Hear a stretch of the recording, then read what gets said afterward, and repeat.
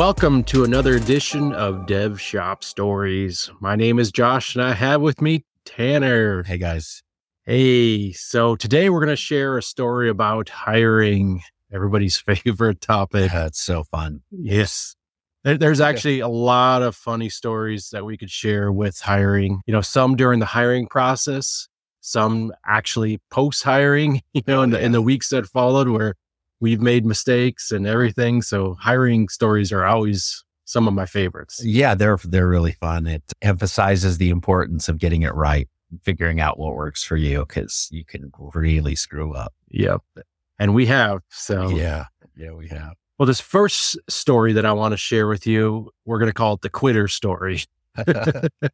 And so this one was really kind of interesting. We were hiring kind of junior-ish level at the time. We had a number of applicants that we were going through. I think in that day we had 4 back-to-back kind of Zoom meetings. And I think this was in the kind of the height of COVID too, because we're doing them mostly virtual at the time, right? Yeah, they were. We found everybody remotely. We set up remote meetings, all of that stuff. And it was like just one right after another. It was kind of a crappy long week and long day of meetings. So this one actually put a smile on our face after it happened. So we were just kind of, did the whole intro. Hi, this is what Red Sky does. And this is what, you would be doing at your job, and just kind of, break the ice type of tension.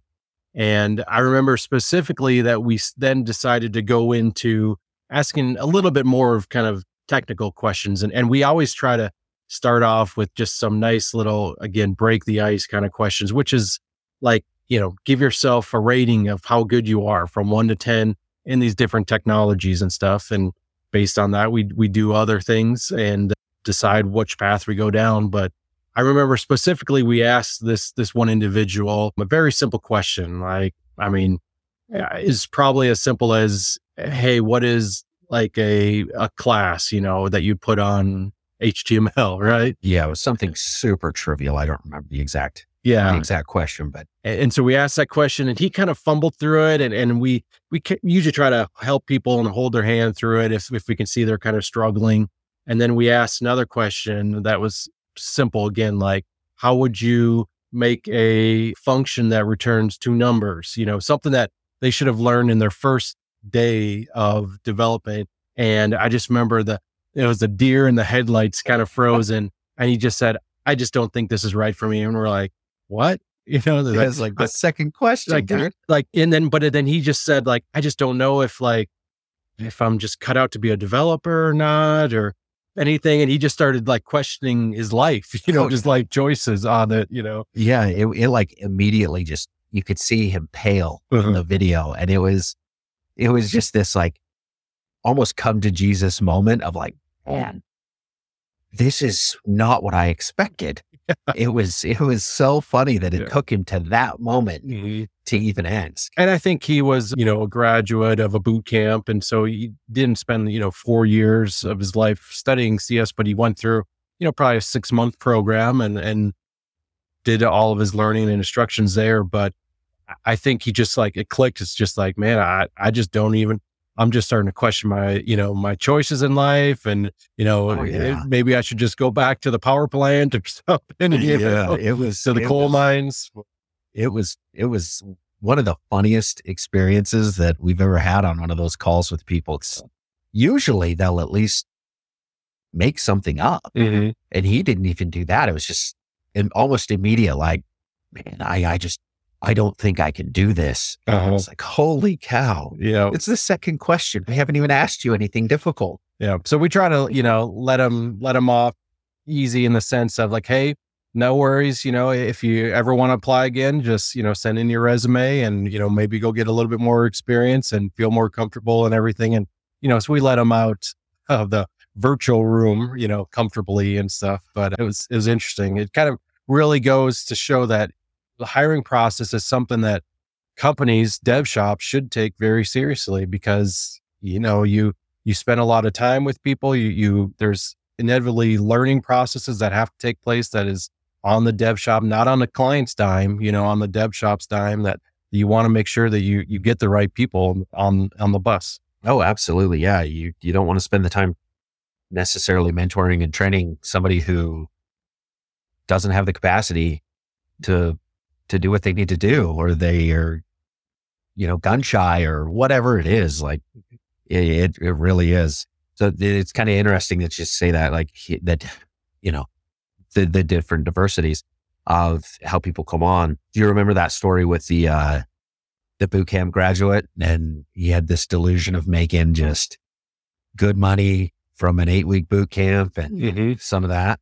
Yeah. And that's kind of the sad part is I think some of these boot camps, they kind of, they really want to get you in. And so they'll kind of do these extravagant promises. Like, when you graduate, you're going to go from making, $13 at McDonald's to 80 grand a year kind of thing, like almost immediately after just a short 6 weeks, kind of thing. And so I remember that we had an employee on that had worked with, or was in the same boot camp as this other guy. And so he decided, hey, I'm going to make 80 grand in 6 weeks. I can go out and get myself a brand new Mustang. So, right off the lot, brand new cherry.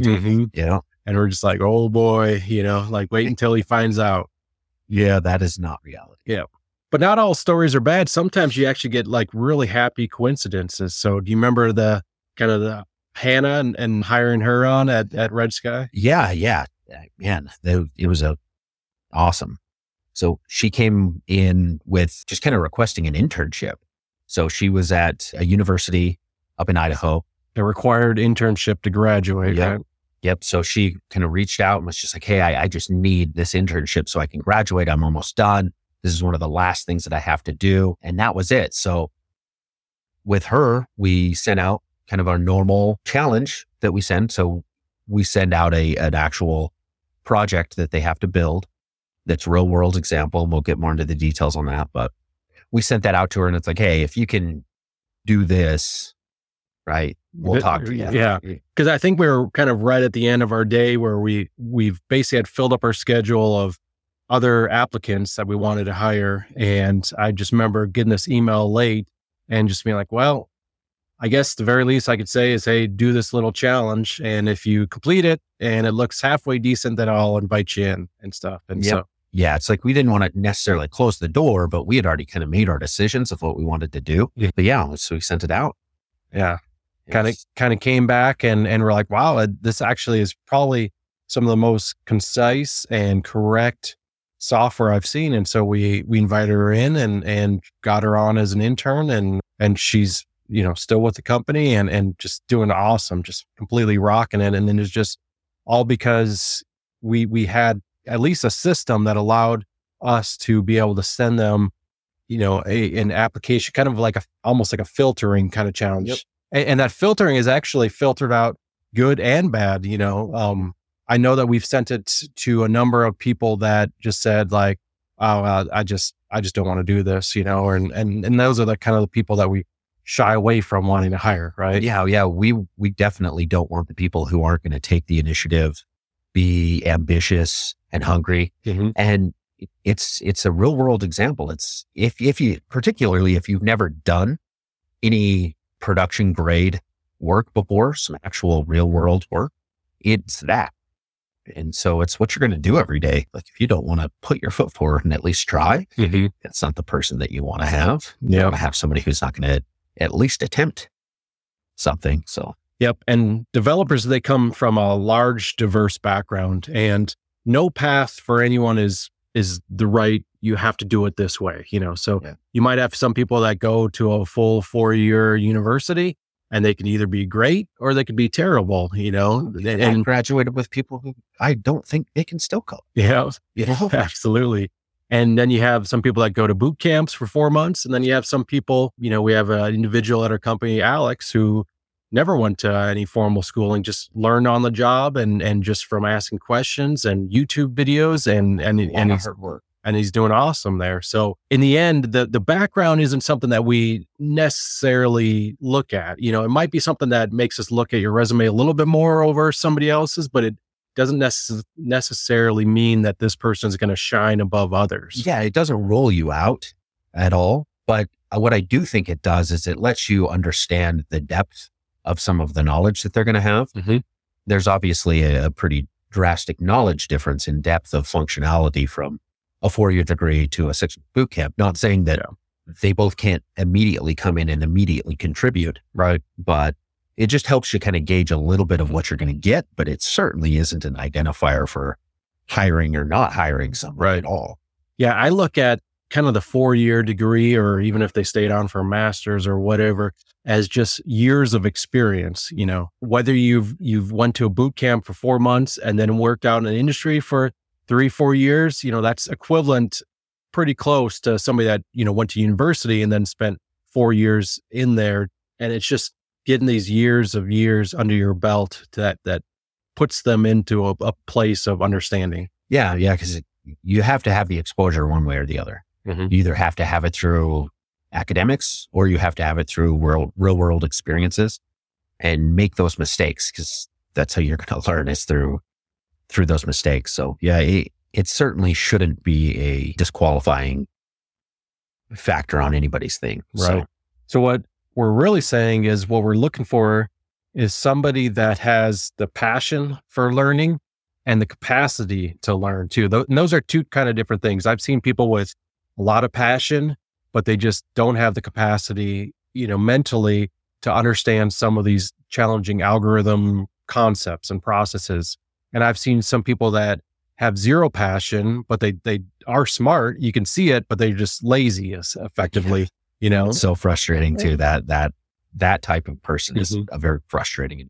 So it's trying to find that mix of passion and capacity to learn. And you don't have to know everything, but if you are learning, like for example, we put everybody through a Red Sky University. We have video courses that we've created that show our processes, our procedures, our code components, how we do things. And we, no matter who they are, whether they're the most senior person at a, big firm that's coming in and working with us, or a junior person just right outside of kind of thing, we put them through that Red Sky University because it allows them to at least have the knowledge of how to get their feet up and running. It actually really stemmed a lot from, we found that when we hired people on, we would have to individually put a lot of time into each one of these individuals and teach them all these core concepts that they just weren't being taught in school or on their previous jobs and stuff. And so we said, how can we, take this time and just, replicate it, right? And be able to kind of have a nice course. And so we actually created Red Sky University for that purpose. Yeah, it is. It's very frustrating to have to teach the same thing over and over and over to every single person that comes in. It's not scalable. You can't scale your time that way. So right. That continuing education and just really understanding that the people that we bring in have the capacity to learn that stuff, it really kind of shortcuts a lot of that, because it's not a concern of, do you understand this? We know you can understand this. It's just, here's the content and the context to understand this stuff. So, and since we've started Red Sky University, we've expanded the course content from just developers and developer-centric topics to now designers. We have a number of videos and courses on UI, UX design and how we, framework our Figma designs and our style guides and brand guides, how we've done that. And we've now expanded it to QA and how to look for bugs, how to write up bug tickets and all that kind of stuff too. Yep. And then a big emphasis that is not necessarily as apparent as, hey, this is how this thing works, whether it's design, QA, development, whatever, is the understanding and kind of context between the two.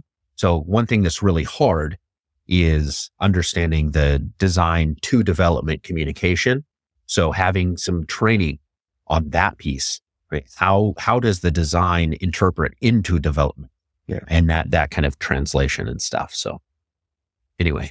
Yep. And so that's kind of the post-hiring process, but let's take it back to our actual, what is our kind of multi-step process for hiring? And so imagine, as you will, somebody comes in and I'm just going to sit down in front of Tanner and say, hi, I'm looking for a job here. What do you do? What do you say? How does your hiring process go? Yeah. So for us, this was your idea to do a ranking system. So we ask the individual on a bunch of different technologies. For us, our predominant stack, we like TypeScript, we like Node.js, we like React. We have a custom framework that we wrote, So we ask questions relative to that, and we ask ranking questions relative to that. So for the individual, it's, hey, Josh, on a scale of 0 to 10, 0 meaning you've never heard of it, and 10 meaning you're the guy who wrote it, how would you rank yourself on Node.js? Oh, 10, obviously. Yeah.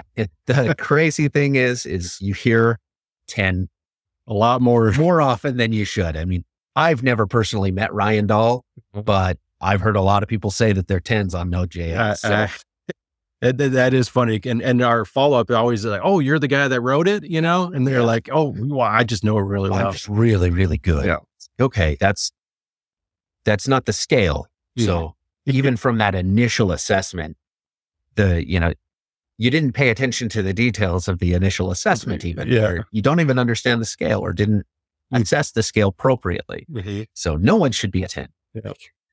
If not. And so with those numbers, then you can direct, what type of questions you would have for them. If somebody said that they're only a 4 on CSS versus, an 8, you might ask them, lighter softball type questions in that regard. Yeah. Somebody who says that they're a 4 on Node.js, I'm not going to ask them about how the event system in Node works, versus somebody who's an 8 or a 9 in Node. Well, yeah, I want to know exactly how these things work. You should understand it at that level if you're at that, ranking yourself at that level. So we very much tailor our questions based on what that is. And it obviously takes people who are at that higher end to be performing the interview. And it is a very technical interview. This initial phase is highly technical. We ask a lot of those questions, and then we go through the questions with those people, and assuming that they answered adequately across the board, and no one's ever been 100%, and that's perfectly okay. Right? We kind of dismiss them and schedule a follow-up meeting. And this one is equally as important, I think, to the technical one. And this is our culture. Right. Yep. So we have HR Jacob, essentially what we like to call him, but he's a master communicator. He's really good at just getting people to like him. He's charismatic, and he just kind of is able to kind of break down barriers and just kind of see what they're like to work with. Cause we really highly regard culture at our dev shop at Red Sky. And so we want to make sure that we have the right cultural fit, that this person is going to fit in well and jive with the team, because you're working with these people. I mean, you think about it, you spend more time at work with your coworkers than you do with your spouse or your significant others, so you want to make sure that environment's going to be good. It's going to be healthy, and, you're going to be able to build off of each other. Yeah. And it needs to be cohesive. And like you said, HR Jacob is phenomenal at that. I've said it several times with it, or about him, that he could be the guy that tells me that, he ran over my kids, and they'd be like, oh, that's okay. Like he just is that type of person. But it's important to have that for us. And I think for most people, to have that cultural dynamic that they want and to kind of maintain it. We've had some experiences in hiring that have been opposed to our culture, and it has caused some pretty drastic problems. So we can get into those stories at another time. Yep. Obviously, we'll always look at their experience and what they've done. But in the end, the kind of the final phase to our multi-step process is we want to give them a real world challenge, because we realize that on the spot, you're nervous, you might not be thinking clearly. It's really hard to kind of judge somebody there. And so we want to give them a challenge that's going to be something that they'd actually see. So it's like, hey, go and build this little website, and have it to communicate to a back end. So you got your front end of the website, the back end, meaning the server and the software that's running on that, and have them talk back and forth, make a site that you can add a customer to it and pull down that list of customers, that you can update a customer or delete a customer. And we've iterated on that approach a number of different times. And what we do is we ask them to measure how long it actually took to do it, because some people might just fly through it, and that's great. And if their product looks good and their code quality looks good and their time is great, that seems like a sure hire. But we've also had people that have taken, we kind of estimate it's going to take, if you really know what you're doing, maybe 2 hours kind of thing. if you don't know what you're doing, obviously a lot longer. But if you're like the guy that's super thorough, that has to get everything just right and check all the boxes and everything, we've had people take up to 24 hours on this, actual work on it. Yep. And I feel bad because this is not it's not a paid challenge, which some companies are moving to that, where they're actually paying you to do that kind of stuff. And we want to make sure that they understand, like, I've heard a number of horror stories where dev shops have asked them to essentially work on customer client projects, as part of their tests to do it. And then they just basically think of this as free work. So they farm it out. They're essentially farming it out to these hires, and then they never hire them and everything. So we wanted to make sure that it's, very obvious that this is something that's a throwaway, but it's something that we do. And so we figure that they are putting time into it to, show us what they can do, it's good on us to actually call them in. We do this with all of our interviewees. We call them in and we actually go and do a code review with them in that spot. We figure, they spend time with us. We should at least spend time, even if it's not going to go forward into a hiring and stuff, to give them some feedback, some criticism, some, words of encouragement, whatever you'd say. So yeah, absolutely. I mean, that's the objective is, even if we're not going to hire that person, like you said, Josh, you spent the time to do it. We want to give you some constructive feedback. There's definitely a few ways that you can give feedback in code reviews in particular, right? You could be that kind of brutal, just beat them up sort of approach. But what we want to do is, whether we hire them or not, is give them some constructive feedback to grow from. Real world example. And for us, that's really a big differentiator. I think I don't care if you can do a, binary tree search from memory on a whiteboard. That's stupid. I don't care. But a real world example of building this site and how this interacts, even if I don't hire you, that's a real world example. That's something real and tangible, and an experience that person can take, going forward. So it's been great in vetting people on both sides of it. People who've made it through the questions, the culture, and they get to that part and it's like, oh, I don't actually know what I'm doing, or I don't want to do this. But then the other side of it too, where they may have struggled on the questions and the culture, is a good fit or not, whatever. I mean, it's important, but they get into the challenge and they absolutely nail it. It's like, okay, well, at least if for nothing else, they're willing to work hard. They put forth a tremendous amount of effort to get this. So we can take a more measured evaluation of that person. And like I said, we have iterated on the challenge. Originally, we just gave them just a Google Doc that just kind of described the challenge. And we've since iterated on that, since we're getting back a number of different designs, so we're basically looking at the programmer art of what they kind of came up with, which is one thing. Some people were better and some people were way worse than others, I still see that color in my eyes. Yeah, I know what you're talking about. But the real world example though is they're actually going to be given a design, right? They're going to be having a designer that says, hey, here's the font size, here's the padding, the margins, everything that you want there. So the real challenge actually is how well can you actually match that design? And so we've since shifted from do whatever you want to try to match this design as best you can. Yep. Yeah. So we had our designer go through and do a real world write up of what this would be. So it has typography, it has the themes, it has everything that we would want in an actual project. And it's structured like any of our actual projects. And part of that evaluation is not only can you make it work and do what it's supposed to, but can you kind of read between the lines and do that thorough evaluation and actually hit your margins and your padding and the colors and right. Do you have enough attention to detail to get to those things without necessarily being directed or guided to those requirements? Because you've been given a full, Figma design in this case, to do all of the things that you need. Yeah. So moral of the story is be very slow to hire, be choosy, but these are real people out there. Give them real world experiences, life experiences, treat people well. And that's about it. So thank you for listening to our story. We'll be back next week with more stories, personal experiences, and advice on running a dev shop. Thanks, Tanner. Yeah, thanks, guys.